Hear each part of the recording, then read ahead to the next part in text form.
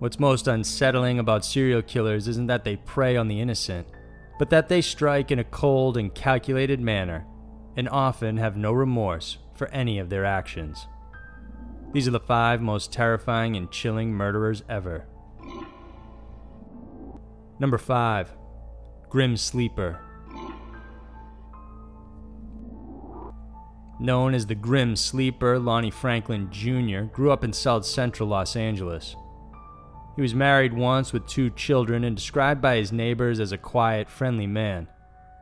Nobody ever pegged him to be a serial killer because he didn't fit the profile. About 80% of all serial killers are white males between the ages of 20 and 30. Lonnie Franklin is a black man who committed his first known crime at 32 years old. He also chose his victims very carefully, hunting black women in the sex trade, people the public and law enforcement often overlooked. As the Grim Sleeper, he first struck on August 10, 1985, when he attacked 29-year-old Deborah Jackson. Her body was found in an alley with 3 bullet wounds to the head. After that, 6 more women were found in the same exact way. Most of these females were raped, beaten, and then shot with a .25 caliber rifle. At least one male named Thomas Steele was killed in August of 1986. Although that murder hasn't been officially linked to the Grim Sleeper, detectives believe he was also a victim. But not everyone he attacked was killed. On November 20th, 1988, 30-year-old Anitra Washington was walking to a friend's house when a man in an orange Ford Pinto stopped to offer her a ride. She initially refused, but after some persuading, she got in. The man told her to put her seatbelt on, and when she didn't, he shot her in the chest before beating her up and raping her. When he was done, he opened the car door, pushed her out, and left her on the side of the road to die. Despite her injuries, Washington managed to reach her friend's house and was able to get help and then recover from her wounds. Starting in 1988, the Grim Sleeper remained dormant for the next 14 years. Then in 2002, another victim was found with the same MO and linked to the initial slayings. An additional 2 other victims followed, with the last known murder happening on January 1st, 2007. Genesia Peters was found naked and stuffed inside a garbage bag that had been thrown into a back alley dumpster. She too was shot dead with a gun that matched the .25 caliber used in the crimes, and that same gun was later found in Lonnie Franklin's house. Despite the supposed sleep period, detectives now believe Franklin remained active between 1988 and 2002. There were other possible victims, but they were never brought to trial because it would have delayed the initial one, in which they had solid evidence to convict him. So in the end, Lonnie was found guilty in 2010 and sentenced to death. Currently, at the age of 64, he now joins 746 people awaiting execution on California's death row. Number 4. Southern Pacific Railroad Axeman. In the early 1900s, the axe was an item found in nearly every home, so it's no surprise that it became a weapon for serial murder as well. The first reported axe killing was in January of 1911 in Rayne, Louisiana. The victims were a mother and her 3-year-old child. Both were hacked to death while they silently slept in their beds.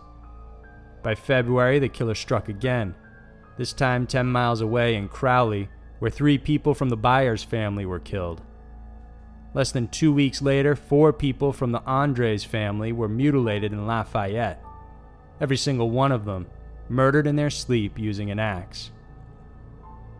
Soon the same type of crime and possibly killer started showing up in Texas. On March 22, 1911, the Cassaway family was asleep inside their home when they were all slaughtered. They were an interracial couple, and Lewis and his 6-year-old daughter were asleep in the daybed when both their heads were crushed with the blunt end of the axe. Oddly, Lewis's face was covered with a cloth. His wife and 2 other children were found dead in their bedrooms. The wife, who was not named, was badly disfigured and suffered multiple blows to the head and face, and nothing in the home was disturbed or taken. Then another killing happened in Louisiana, and this time it was another mixed-race couple. 6 members of the Norbert Randall family were bludgeoned in their home in November of 1911. A person of interest was arrested, but no concrete evidence was secured and the killings continued to happen. Another mixed-race family was killed in January of 1912, with the killer leaving a note that read, "When he maketh the inquisition for blood, he forgetteth not the crime of the humble." Human 5. Another interracial family was killed in February, then again in March. This time, police were able to piece together the fact that this killer was targeting areas that had stops along the Southern Pacific Railroad line. They were then able to predict the next murder would happen in San Antonio, but had no way of knowing where or who would be the targets. Sure enough, in April, the mixed-race William Burton family was massacred in their San Antonio home. 3 more mixed-race families were attacked and killed shortly after, before the axe-wielding psychopath went into hiding for the next 4 months. People in the area, of course, were terrified. The panic was high in most neighborhoods and resulted in some individuals being killed out of mistaken identity. The real Axeman came out of his hiatus in August of 1912 when he tried to attack another mixed-race family. Mrs. Dashiell woke up with enormous pain when an axe struck her arm. She made a run for it and started screaming for help, which ultimately frightened the killer away. And it appears she may have scared him off for good because that was the last known crime ever associated with the axe murderer. No other killings occurred, and today it remains unclear why the Axeman specifically targeted white women in mixed marriages, along with their families. Number 3. The Stone Man. The title of the Stone Man first appeared in the English-language print media of Calcutta. It was used as a moniker for a serial killer who had a panache for smashing his victims' skulls using a stone while they slept. The murders concentrated on 2 major areas in India, Bombay and Calcutta. Although no one knows for sure whether it's the same killer, the similarities in the crimes make it highly likely. In 1985, the first hints of the Stone Man appeared and continued for 2 years. This murderer would carefully choose his victims, picking those who were sleeping alone in desolate and dimly lit areas. He would often attack past midnight, finding a large stone nearby and then drop it on the person's head. Beggars, prostitutes, and homeless people were often the targets, without any care for gender, as long as they were sleeping on the street. Most of the time, the victims would be difficult to identify because the head would be so severely destroyed. In fact, no families have ever come forward to claim any of the bodies. It wasn't until after the 6th victim was reported that the police began seeing the pattern. And during the Bombay attacks, at least one person survived. It was a waiter who was bludgeoned with the stone while sleeping on the street. About 12 people were killed during these Bombay attacks, but as soon as the Stone Man appeared in the paper, the killings then stopped. But by 1989, the next wave of murders occurred, and this time it was in Calcutta. It was the same MO. The killer would choose victims sleeping in public, and the weapon of choice was a huge and heavy stone that would be left at the crime scene. The first victim was killed in June that year, and over the next 6 months, 12 more people would die in the same way. Police presence was increased in various areas, and arrests were also made on possible suspects. However, like the first round of killings, the second wave in Calcutta mysteriously stopped, and those who were questioned about the crimes were eventually let go due to lack of evidence. A few similar murders happened in other parts of India, but many believe they are simply copycat killers and are most likely unrelated to the main 2 incidents. To this day, no one has been able to identify the Stone Man and what his motives were for killing so many people. Number 2. Javeed Mughal. Only $2.40. That was the amount Javeed Mughal proclaimed as the amount of money he spent in disposing of one child. In December of 1999, the 45-year-old wrote a letter to a local Pakistani newspaper confessing that he had murdered 100 boys, mostly beggars and runaways that were between the ages of 6 and 16. He would lure the children and gain their confidence before drugging and then raping them. Afterwards, they would be mutilated, their bodies cut into pieces before being placed inside acid vats to dissolve. After they were fully liquefied, he would dump them into the sewer and later in the Ravi River. Many of the businesses that Javid set up were designed specifically to lure and attract young boys. For instance, he was the first in his area to open a video game shop. He would offer boys a reduced rate on the tokens, or sometimes even let them play for free. He would also run various schemes like throwing 100 rupees on the floor and watch the boy who would pick it up. Afterwards, he would catch the quote-unquote thief and bring him to the back room to be sodomized as punishment. When people stopped their children from heading to the video game shop, Javid tried putting up an aquarium and later on a gym for young men. He also kept detailed records of his kills, even keeping the boys' clothes and photographs as trophies. When police raided his home, these items were shown to relatives in a bid to help identify the victims. After his arrest, Javid elaborated that he committed these heinous acts out of retaliation for being badly beaten and brutalized by the police when he was arrested on suspicion of molesting 2 young boys in 1998. In the end, Javid was sentenced to death. A Pakistani court told him he would be strangled in front of the parents of the murdered children. Then his body would be cut into 100 pieces and put into acid, the same way he had killed the children. However, before he could even face execution, he was found strangled to death in his prison cell and was most likely killed by another inmate.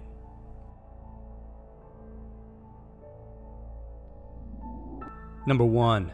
Ted Bundy. One of the most notorious serial killers of the 20th century, it's no surprise Ted Bundy is top of this list. His good looks and charm made it easy for him to win over his victims' trust, resulting in over 30 murdered women, but many believe the numbers could be higher. Theodore Bundy was born in Burlington, Vermont on November 24, 1946, to a young, unwed mother named Louise. Out of embarrassment, his grandparents decided to legally adopt him, passing themselves as his parents and telling him that his mother was his sister. As he grew older, he began peeping and stealing items in the neighborhood. Later on, he eventually found out about his mom, and soon there was a noticeable shift in his personality. He dropped the introverted and socially awkward persona and became a more confident and outgoing individual, eventually earning a psychology degree and applying to law school. No one knows exactly when he began killing. Some say he may have started as a teenager, but most agree, including Bundy himself, that by 1974, he had honed the skills he needed to kill as well as cover his tracks. On January 4th, 1974, Bundy broke into the basement bedroom of a University of Washington student and bludgeoned as well as sexually assaulted her. She survived, but with permanent brain damage, and he continued to assault more women this way, and police began piecing together his M.O. Witnesses reported seeing a man with an arm sling or crutches asking for help carrying his books or briefcase to his Volkswagen Beetle. Although many of the witnesses identified Bundy from a composite sketch, the police simply didn't believe that a clean-cut, aspiring lawyer with no criminal record could be a serial killer. When he moved to Utah for school, women around the area began disappearing as well. A total of 8 were killed, but Carol DeRanch, however, was a rare survivor of his attacks. She was lured by him under the pretense of being a police officer, but she managed to fight him off and get away. Bundy then moved to Colorado and killed more women, including a 12-year-old girl named Lynette Culver. He drowned her in a stream before taking her body back to his hotel to sexually assault. In the pre-dawn hours of 1975, Bundy was cruising a neighborhood when he spotted a police cruiser and then sped away. He was then booked for resisting arrest, and incriminating evidence was found in his car, including a ski mask, handcuffs, crowbar, and an ice pick. He was released on bail, but police finally considered him as a suspect. Moreover, Carol Duranche managed to identify him as Officer Roseland, the man that attempted to abduct her. Bundy stood trial for her kidnapping and assault and was sentenced to 1 to 15 years in prison. But shortly after, he was extradited to Colorado for the murder trial of another victim, where he chose to serve as his own counsel. While court was on break, he asked to use the courthouse library and jumped out of a second-floor window and escaped. He went on the run for 6 days after that before finally being arrested again. Back in jail, he escaped yet again by boring a hole through a ceiling crawl space. He then stole a car, headed for Atlanta, and wound up in Florida, where he would begin another crime spree. In January of 1978, he broke into a sorority house and attacked 4 women, 2 of which would later die from their wounds. A month later, he also killed another 12-year-old girl. He was soon arrested when a police officer discovered he was using a stolen car. Bundy went on trial for several murders and received a death sentence. He died in the electric chair on January 24, 1989, and prior to his death, confessed to several other murders that police had not known about. Bundy's MO varied over the course of his criminal life, but while many may know him as a killer, not everyone realizes he was far worse. He not only bludgeoned his victims and sexually assaulted them, sometimes with foreign objects, but he also raped children as well. He admitted to engaging in necrophilia, often revisiting the bodies and performing various acts until they were too decomposed to continue. He also decapitated 12 of his victims, keeping their heads in his home, washing their hair, and putting fresh makeup on their faces. At some point, he also consumed some of his victims' flesh and made it a habit to bite many of them. What's more, during his off-season, he said he would often do a catch and release, luring trusting women and letting them go without harm, simply to keep his skills sharp. So those were the 5 most terrifying and chilling murderers ever. No one knows for sure what motivated these killers to brutally torture, mutilate, and kill without remorse, but it remains a fact their methods and tactics are some of the most disturbing anyone will ever see. If you like this video, then please subscribe to our channel. We have a lot of videos coming out every single week that we know you'll like. Thanks for watching. I'll see you next week.